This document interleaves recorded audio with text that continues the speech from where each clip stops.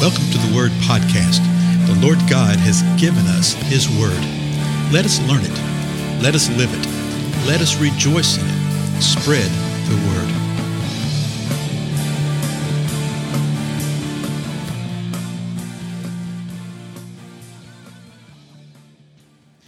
Well, blessings, everybody. This is Dale. Thank you so much for joining with me today on the Word Podcast. We're continuing through the Gospel of Mark. We're at the 4th chapter of Mark in the midst of Jesus teaching and speaking to the crowd, and he's doing so in parables, and we've seen why he's doing it in parables.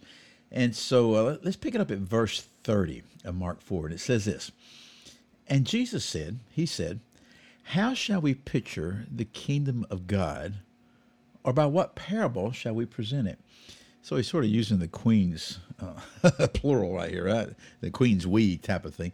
He says, no, how can we, and he's drawing the people in on this, how can we picture the kingdom of God? What's another way that I can give you a picture of the kingdom of God? And he's already done this. He's spoken to them in several different ways about the picture, the parable of the soils and things like that, But what is the kingdom of God really like? So he keeps painting these word pictures. And he says, by what parable shall we present it?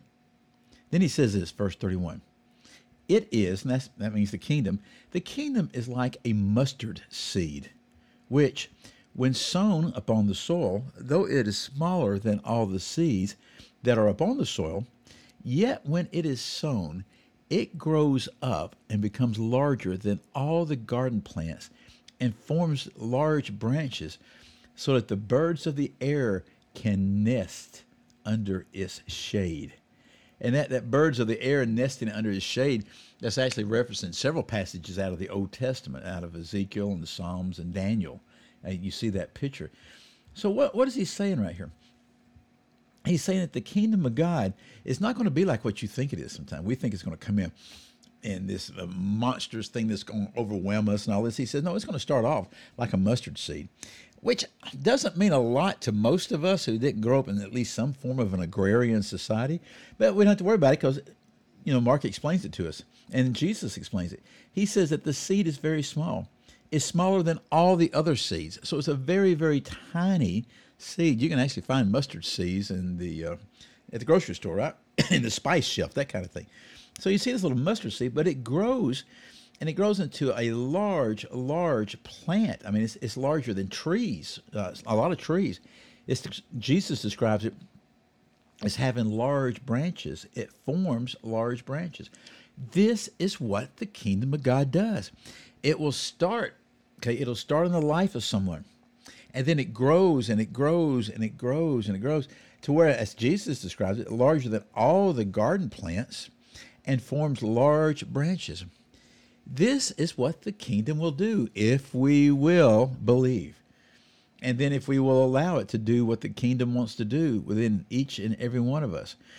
Well, Jesus closes out this parable right here in Mark. But then Mark picks up this idea, okay? Verse 33, Mark says this, with many such parables, he was speaking the word to them, so far as they were able to hear it. And he did not speak to them without a parable, but he was explaining everything privately to his own disciples. So verses 33 and 34 is that sentence I just read. Did you catch that little phrase that I sort of hesitated upon a little bit there? This is really interesting. Let me read this again. With many such parables, he was speaking the word to them. Okay, so we've seen this, that this is how he spoke the word to them. And we've actually seen what it says at the end of the sentence here, that he didn't speak to them without a parable. When there were people all about him, when there were people who were believers, when there were some that were unbelievers, when the religionists were there, when the world was there, he would only speak in a parable. And then he would explain these things privately to his disciples. So when he and the disciples, and by disciples it means the learners, the ones that were around him, that were believing. Now some of those that were believing left him later, which tells us that they listened, they were learners. That's what a disciple means. They were a learner, and they finally decided, okay, I don't believe this anymore, I'm walking away, which means they were never true believers to start with, as Jesus describes it. But here's the phrase that sort of arrested my attention this time around. He was speaking to them so far as they were able to hear it. Okay? So far as they were able to hear it. And boy, that really just whacked me over the head this morning. Had a couple of Bible studies yesterday, and these are just great time. The local classes, the online classes on Monday nights, they're great. Join us. If you live locally, come join us there. If you live locally or you live distance, you want to do it online, join us there. Just go to my website and you can find how to do it. And but last night we were talking about a particular thing, and I was just rattling off some stuff. I mean, rattling off, because I wanted them to understand a particular thing, a sequence in the timing events, calendaring, days, and things like that. And you really didn't have to know all the detail of this, but we've gone through it many times. I was just sort of saying this from the point of view of just reminding. And finally, one of the most precious people, man, she is just great. I mean, she knows the Word of God. She's learning more and more. And finally, I just saw the look on her face. She said, I just can't keep up with it. It's like, she didn't say this, but it's like you're frying my brain, this kind of thing. And everybody started laughing. And I realized, okay, I had gone too far with this. There's no reason really to go into this. And I wasn't as aware of what Jesus was right here. Because look what he was doing. He would share these parables with them, and he'd speak these parables, and he would share the word to them this way, so far as they were able to hear it. When you go look up the Greek words, which I did a while ago, you click the button on the computer, it doesn't take much to do it, okay? Because I had a sneaky suspicion about what these words meant, and it wound up being verified. So far as they were able means so far as they had the power. That word able actually is the word dunamis. Okay, it speaks of power. So far as they had the power to hear it, I looked up that word hear, and sure enough, one of the definitions, and its definition is applied right here in this verse, means to understand. To understand. Yeah, we know that when you hear something, you hear a noise and you look, okay, but then there's also understanding of hearing, to be able to hear and comprehend and understand it.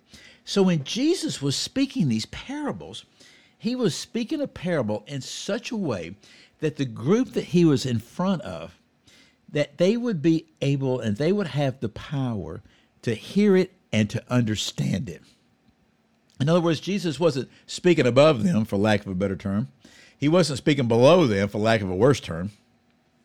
No, I believe that the Spirit was given him in the same way that the Spirit will give us the understanding for what needs to be said at that moment and at that time with this particular gathering, whoever you're talking with. If you're talking before 1,000 people, if you're talking one-on-one with somebody. And I really think that we need to pursue this right here.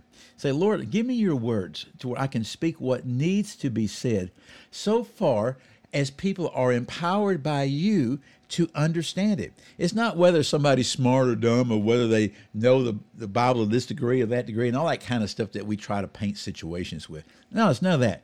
Lord, just what needs to be said right now at this moment to communicate what needs to be communicated. I think this is just a great thing. So let me read this last sentence again to where we can be sort of reminded. With many such parables he was speaking. So Jesus spoke a lot of parables. The Gospels have various parables in them. All of them will just readily say, hey, this is nowhere near all of them that Jesus spoke. So he was speaking the word to them so far as they were able to hear it. Again, so far as they had the power to understand. And Jesus did not speak to them without a parable, but he was explaining everything privately to his own disciples.